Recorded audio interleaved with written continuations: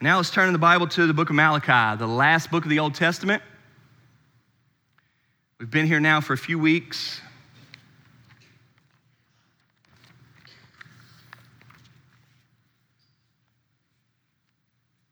Malachi chapter 2, we're going to cover today the first 9 verses, and today is a little bit of a breaking point from really all that Malachi is doing if you start to check out the theme of it, but it fits because he's still speaking directly to the priests, and I'm going to go over that.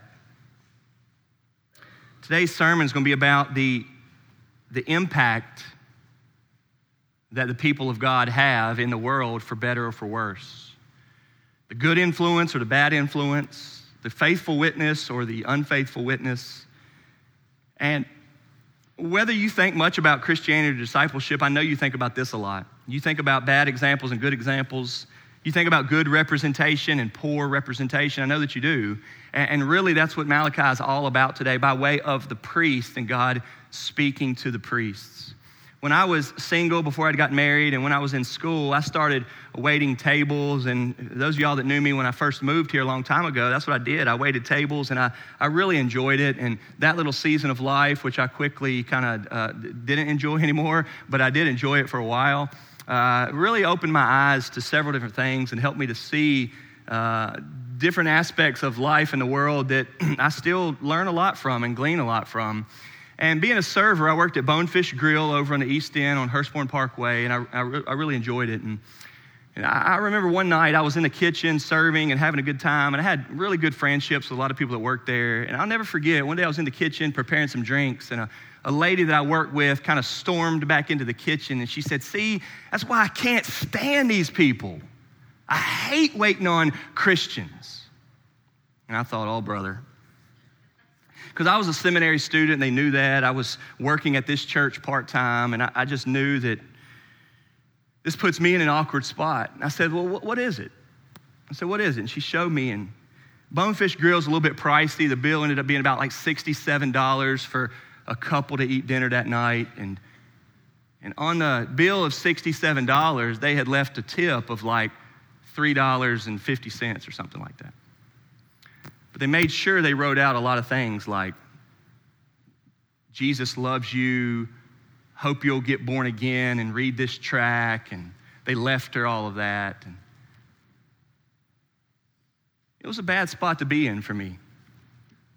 It was a really uncomfortable spot because I had been wanting so badly for my life at Bonefish Grill to be a good witness to Jesus. I'd prayed about it every time I would walk into the restaurant.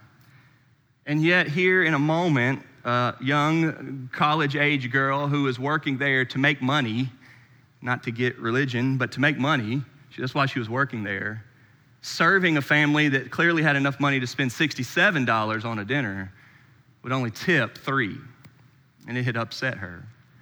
And I found myself being in a spot where what was I going to say and how was I going to react to this? And really, is there anything I could say right there that would prove to her or show to her that Jesus is better than that? I think it was a bad example. And in Malachi this morning, that's what God is going to get at. Bad examples from the people who know better. A bad witness or a bad testimony from the people who should know better. Read with me, if you will, at Malachi chapter 2. We'll go through the first 9 verses. And now, O priest, this command is for you. If you will not listen, if you will not take it to heart to give honor to my name, says the Lord of hosts, then I will send the curse upon you, and I will curse your blessings. Indeed, I have already cursed them because you do not lay it to heart. Behold, I will rebuke your offspring and spread dung on your faces, the dung of your offerings, and you shall be taken away with it. So shall you know that I have sent this command to you, that my covenant with Levi may stand, says the Lord of hosts. My covenant with him was one of life and peace, and I gave them to him.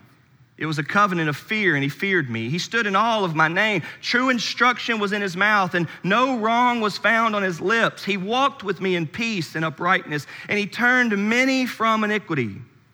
The lips of a priest should guard knowledge, and people should seek instruction from his mouth, for he is the messenger of the Lord of hosts. But you have turned aside from the way. You have caused many to stumble by your instruction. You have corrupted the covenant of Levi, says the Lord of hosts. And so I make you despised and abased before all the people, inasmuch as you do not keep my ways, but show partiality in your instruction. Last week I said that we must be serious with God. We cannot allow ourselves to become indifferent toward God, and that in the end we should be dedicated to God. Spent a lot of time last week talking about how serious we should take God. We must be serious about him. And though there are times where we ought not be so serious, certainly, God we must take seriously. We see this now in chapter 2 here, as God speaks directly to the priests.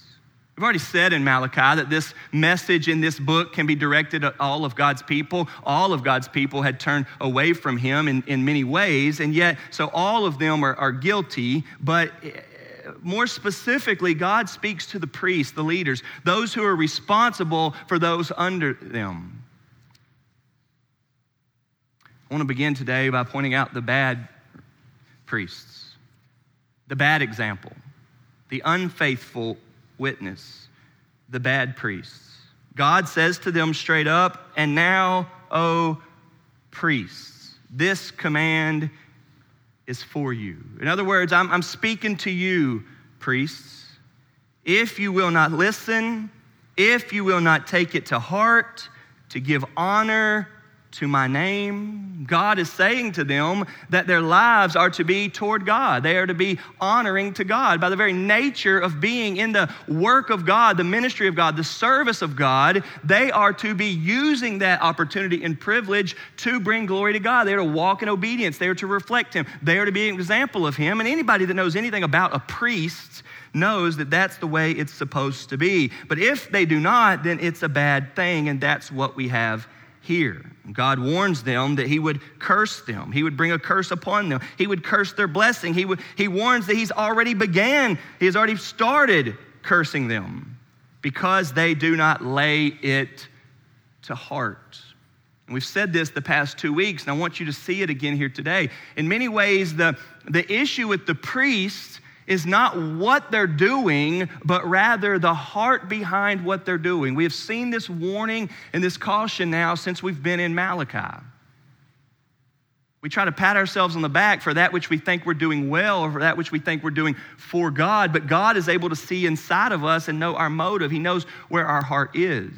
You remember in Malachi, God would ask them a question, and then they would reply back with like a response that they didn't understand it or they didn't see it. This is really how the whole book of Malachi goes, and I want to show you this. Look at chapter 1, verse 2. God says, I have loved you, says the Lord, but you say, how have you loved us? They question back, how have you loved us, God? And this is really the way Malachi goes. There are 6 of these I want to show you. Look at chapter 1, verse 6.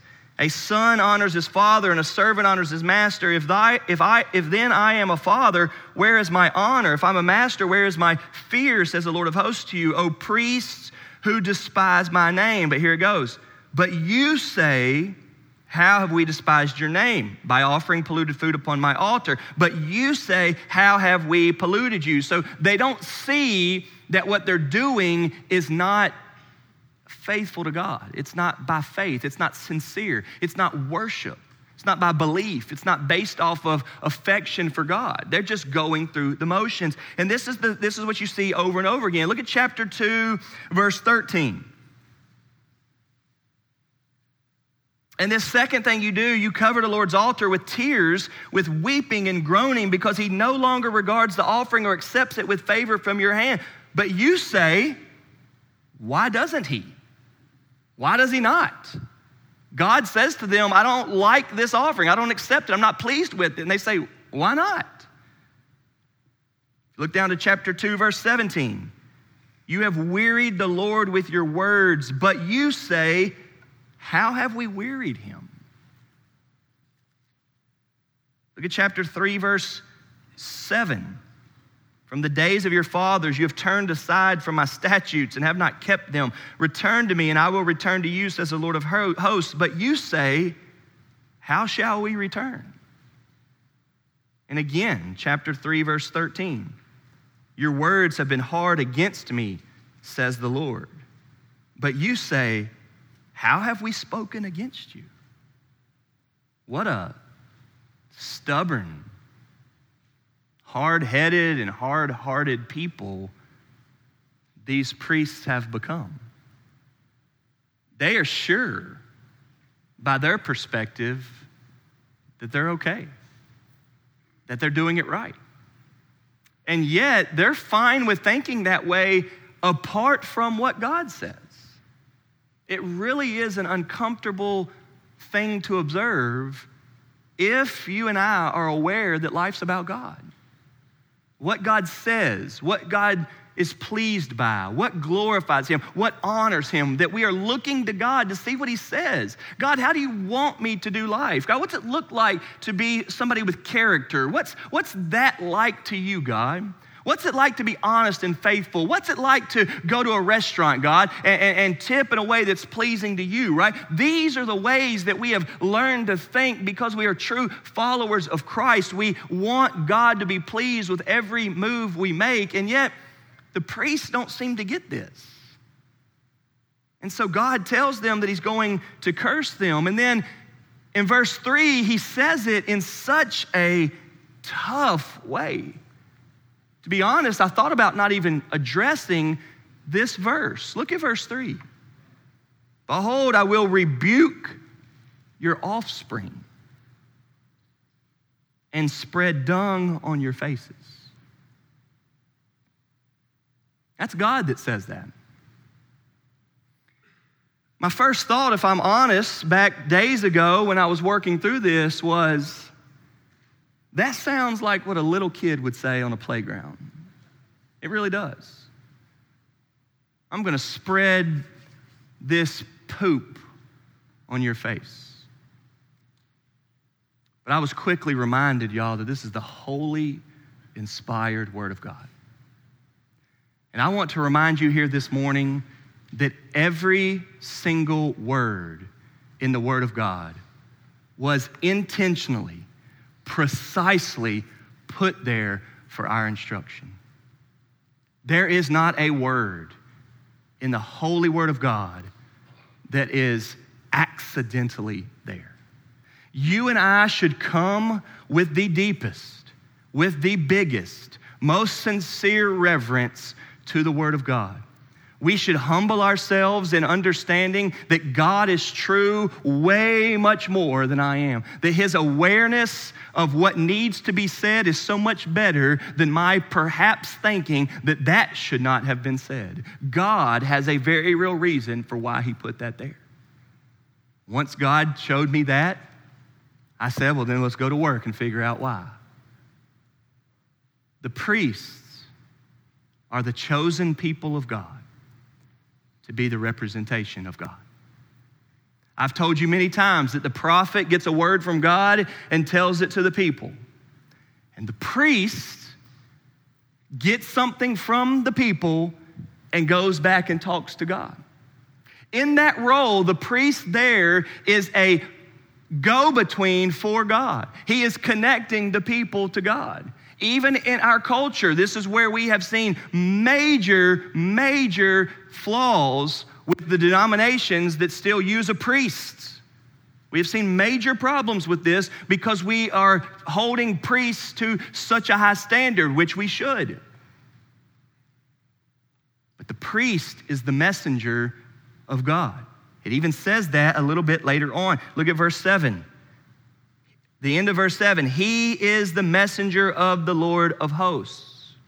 If your job and position, if your service and business is to help people know and understand God, hear from God, know what God is like, know what God says, know what God thinks, know how God feels, both in the direction of toward God and the direction of turning people away that they're going the wrong way. If that's what your business is, and you have now found yourself in position where your heart is not set on God, where you're just going through the motions, you're doing it for the wrong reasons, you're doing it the way you think best, you're not doing it the way God has told you to, that is awful.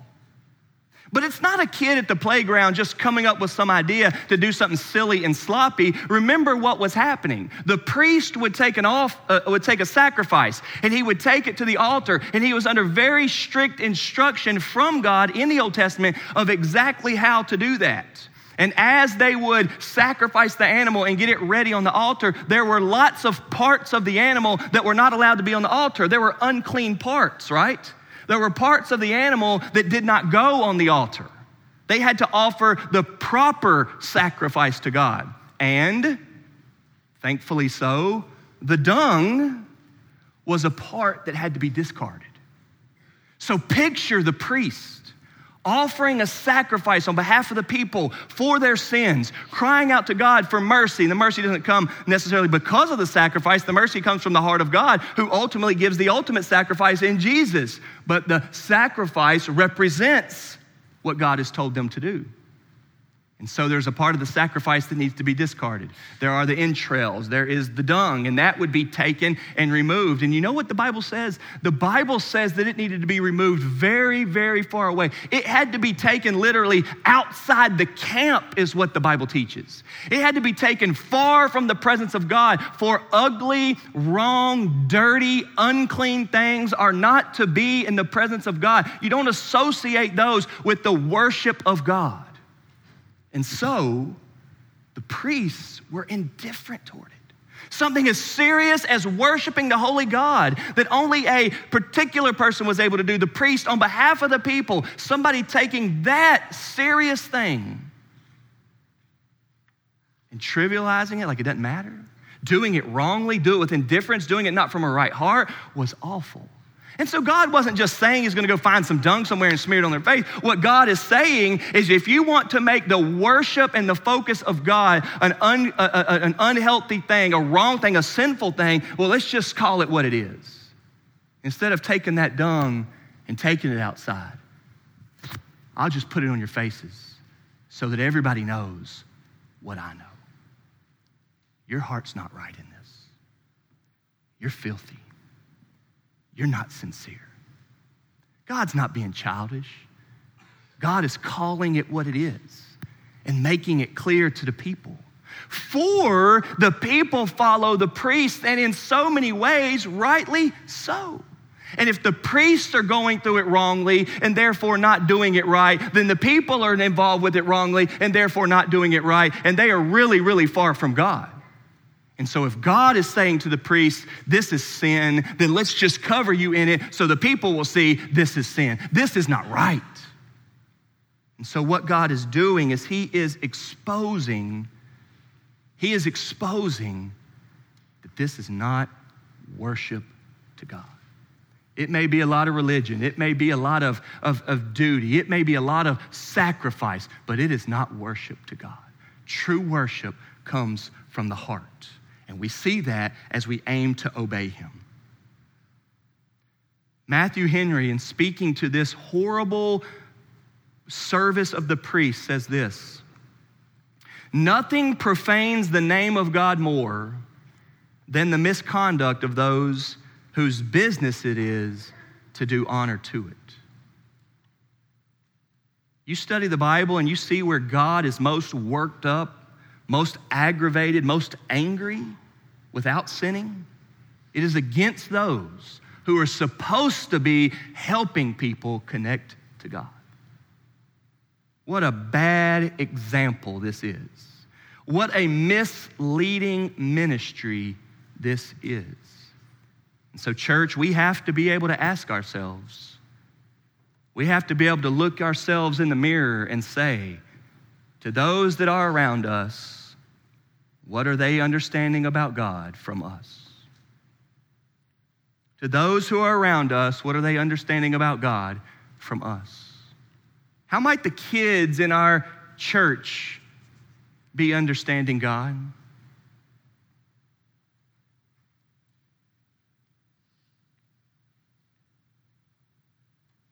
It's gotten to the point where it's a scary thing to raise kids in church because there has been so much misrepresentation. There have been so many bad examples that it is a scary thing to see kids growing up in church. We would do well to hear God's warning to the priests, that we would have our hearts in the right place, and we would know what it means to teach the gospel and the grace and heart and mercy of God, that we would lay that before them. But right after that, as he addresses them being a bad example, he follows it up with the good example, the good priest. In verse 4 we see, "So shall you know that I have sent this command to you, that my covenant with Levi may stand, says the Lord of hosts. My covenant with him was one of life and peace, and I gave them to him. It was a covenant of fear, and he feared me. He stood in awe of my name. True instruction was in his mouth. No wrong was found on his lips. He walked with me in peace and uprightness, for he turned many from iniquity." God speaks to the fact that the priesthood used to be in better shape. God created the priesthood out of the tribe of Levi. Out of the 12 tribes of Israel, there was only one tribe that was set up to be the priest. That was the tribe of Levi, the Levitical priesthood.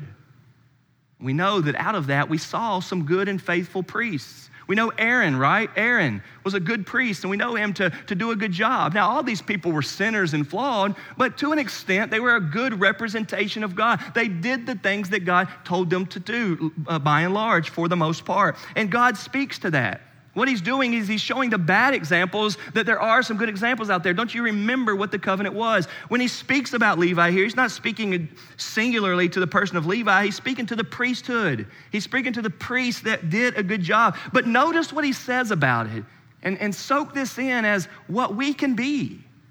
Soak this in on what good examples are like. Just listen to these things. It was a covenant of life and peace. It was a covenant of fear, and he feared me. He stood in awe of my name. Imagine that the people that are representing God, right? Let's just think about the children in our midst and the examples that they're getting. Do they see a relationship of life and peace? Peace. Peaceful home and a peaceful relationship and a peaceful community and a peaceful church, aiming for a peaceful world, a desire for life. And see, we can very quickly get to where we are so desiring our church or our lives to be something that they're not, that we're so let down that we're not very peaceful anymore. And God reminds them that this is about peace. He said he was supposed to fear me, and fear me he did. He said he stood in awe of my name. Oh, that priests would do what they do because of God being king. Oh, that churches would do whatever they do because God is king, because he reigns, because we will answer to him one day, because we will bow down to him. Oh, that grand truth would seriously be a factor in every move you make. It was with the priests early on. Listen to verse 6. True instruction was in his mouth, and no wrong was found on his lips. He walked with me in peace and uprightness, and he turned many from iniquity. Man, thank God for people like that. Thank God for a priest that when he spoke, it was true. That the things he said were right. That everybody that ever heard from him were hearing things that were in the right direction of what God is truly like.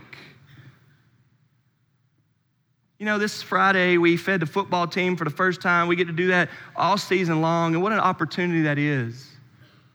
And each Friday as I get ready to speak to them, about 70 football players here in our church basement on Friday, I remind myself to be aware that many of them have probably never heard a Bible message. They've probably never read the Bible. They may have never been to church.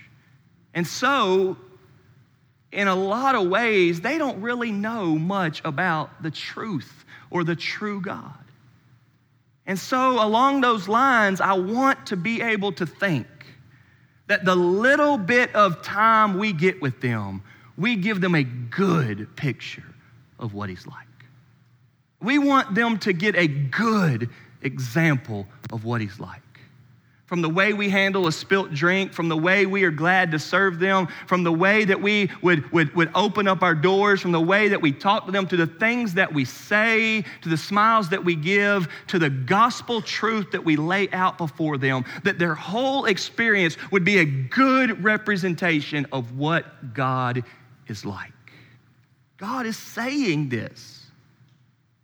He turned many from iniquity. Oh, that our witness would so represent God that people would be drawn to turning away from sins. But in essence, this is what the church is all about. Us turning away from our sins and embracing the one who died for our sins, the Lord Jesus Christ. Verse 7, the lips of a priest should guard knowledge, and people should seek instruction from his mouth, for he is the messenger of the Lord. We guard knowledge. People should seek instruction from his mouth, a messenger of the Lord. What an example, what an opportunity. And so God here in Malachi is chastising the priests because that's not what they are. That's what they were supposed to be, and they know that. They remember that, but they've gotten so far away from it. And you know, perhaps we're the same way. We know what it's like to be honest, and we know what it's like to be faithful and dependable. We know what it's like to be responsible. We know what it's like to live upright, but sometimes we can just drift off and get further and further and further away from him. One of the experiences that I can recall so many times in my life with so many people is people that I used to know that didn't cuss. They tried to guard their mouths. They wanted their speech to be upright and honorable, and they wanted it to be worshipful to God. And I remember when I hang around some people, every once in a while I've noticed they've just started slipping up and cussing a little bit. And I think, no big deal. You know, things happen, right? Words slip out here and there. It's not the end of the world, and hopefully they're mindful of that. And then the next thing you know, I'm around them 3 months later, and it's like, and I'm thinking, what just happened? You didn't used to be that way. We used to hang out all the time, and you weren't that way. And this is an experience that happens to all of us in different directions. It may be your mouth, it may not be your mouth, right?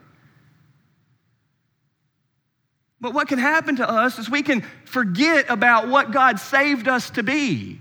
That when God saved us, man, we really hated our sins. Man, I remember when I bowed my knee to God and I cried out to him.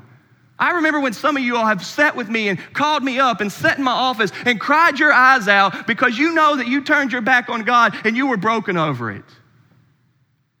And you lose that edge because you turn your eyes off God, and next thing you know, you're becoming indifferent to the seriousness of God.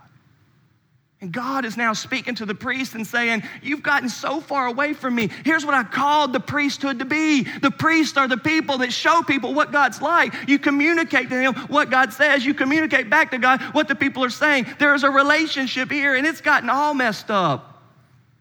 But it can be a good one. When we get to this point, we start thinking, man, Josh, you're putting a lot of pressure on me to really live it. You're putting a lot of pressure on me to be a good representation. And so let me stop there. That's where I need to come in and remind you all that this message is not directly about us. This message is about the priests in the Old Testament who did not fulfill their end of the covenant. And the reason why God gives us this example of the people that did not keep their end of the covenant is because there is one who did keep his end of the covenant. There is a Jesus who is in the New Testament described to us as our good and faithful priest.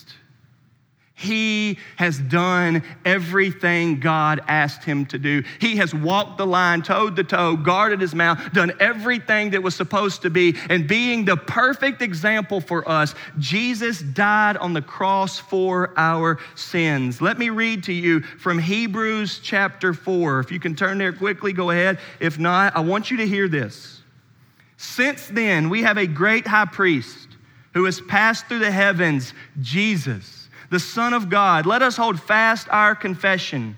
For we do not have a high priest who is unable to sympathize with our weaknesses, but one who in every respect has been tempted as we are, yet without sin. Let us then with confidence, not beat down because we're not a great example of a priest. No, let us then with confidence draw near to the throne of grace that we may receive mercy and find grace to help in time of need. Chapter 5, for every high priest chosen from among men is appointed to act on behalf of men in relation to God, to offer gifts and sacrifices for sins. He can deal gently with the ignorant and wayward, since he himself is beset with weakness. Because of this, he is obligated to offer sacrifice for his own sins, just as he does for those of the people. And no one takes this honor for himself, but only when called by God, just as Aaron was. So also, Christ did not exalt himself to be made a high priest, but was appointed by him who said to him, "You are my son. Today I have begotten you." And he says also in another place, "You are a priest forever after order of Melchizedek."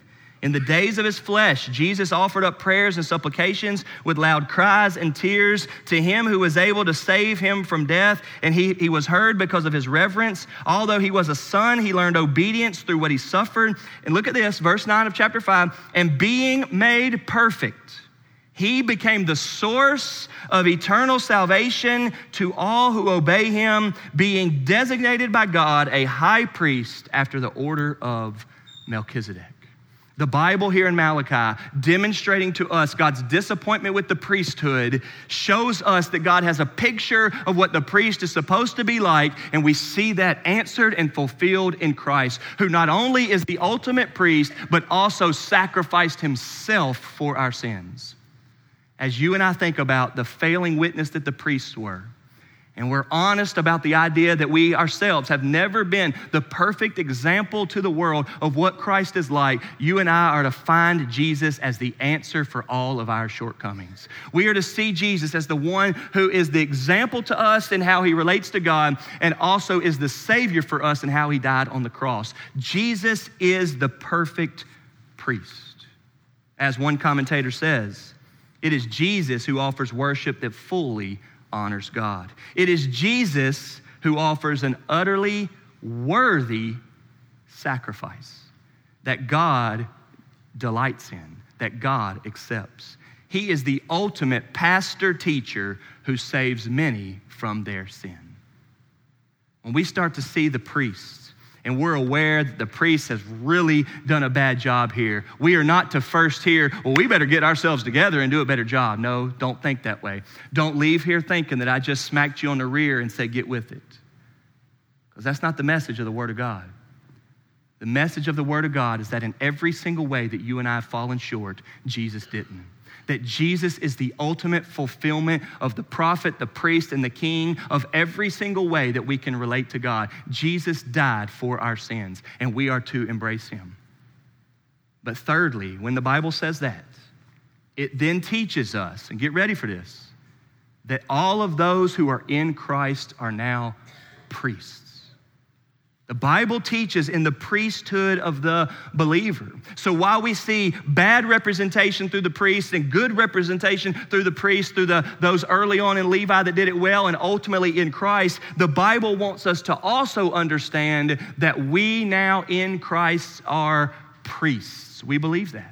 That's why we read one verse in the middle of the service from 1 Peter 2:9, where Peter tells the church that they are a royal priesthood. What does he mean when he says that to the church? He means that everybody that is in Christ is in a relationship with God based off of Christ that gives you full and direct access to God. This is why, again, and I want to be careful here not to upset anybody, but this is why so many denominations are getting this terribly wrong when they still hold up a priest and want you to go talk to the priest as he talks to God on your behalf. This is not to be found when Christ is understood as the priest. You have direct access to God through Jesus. If you bow your heart to him right now and you say, Father in heaven, he will hear you. Somebody is misleading. They are a bad representation of what God is like if they're telling you to talk to a priest about it. The Bible teaches us that we are now priests all because of the high priest. If anybody is in Christ, they have a relationship with God the Father.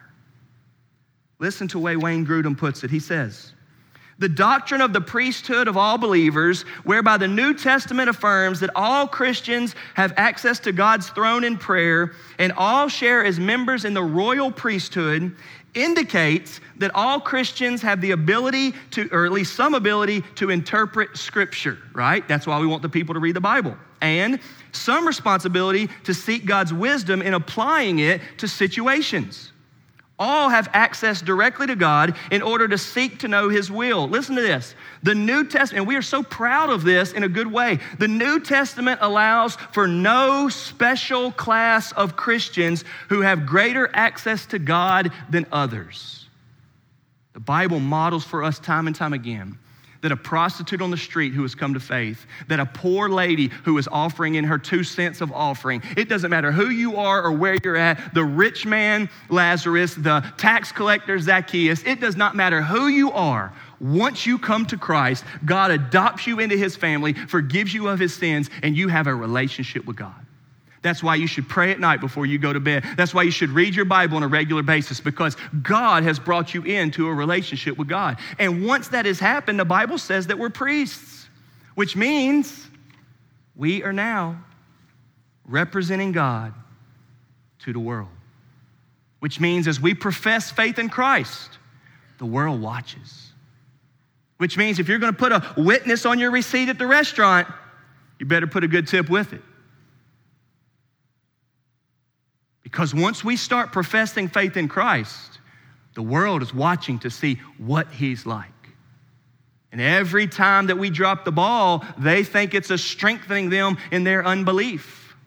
And every time that we look as a good representation of God, perhaps they start thinking, wow, maybe God's right. Now, ultimately, we're not the standard at all. Jesus is.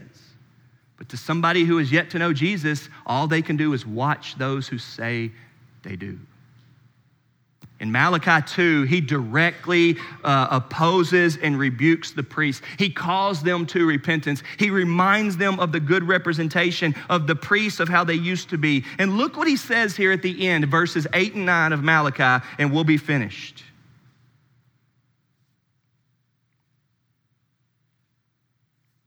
But you have turned aside from the way. You have caused many to stumble by your instruction. You have corrupted the covenant of Levi, says the Lord of hosts, and so I make you despised and abased before all the people, inasmuch as you do not keep my ways, but show partiality in your instruction. If it's true that the priests' failures affected the people and caused them to stumble and therefore misunderstand God, that it's also true that our obedience and faithfulness can be used by God as a witness in the right direction. Last week I warned that we ought to be those who take God seriously. And what if everybody in your life, out of your kindness and humility, was drawn to the fact that it's good to take God seriously? Working in that same restaurant years ago, I remember when I had some buddies said, man, we're gonna come up there and eat. And I ended up being too busy that night, and I was in a section where I couldn't take them. And they said, well, man, give us a good server. I said, all right. And I looked around to see who I was working with, and I said, who's good? And I found somebody for them to sit with, and I got my buddies to sit at that table. And I remember saying to them, hey, she's a good server. You better treat her right. And I remember they ended up tipping her like at 25%. She came back to me, and she was talking to me about, hey, who were they, and what were they like, and why were they doing that? The difference in just a tip made all the difference on their outlook on the people of God. A tip at a restaurant, y'all, is a small thing. I'm not trying to teach on tipping today. But I am trying to get us to see, if somebody's not reading the Bible or coming to church, what do they know about God? One of my sons came home from school this week and said, hey, I got in a conversation with some guys at school the other day, and here's what they told me. They said, Jesus has all the white people, and Muhammad's got all the black people. Is that right?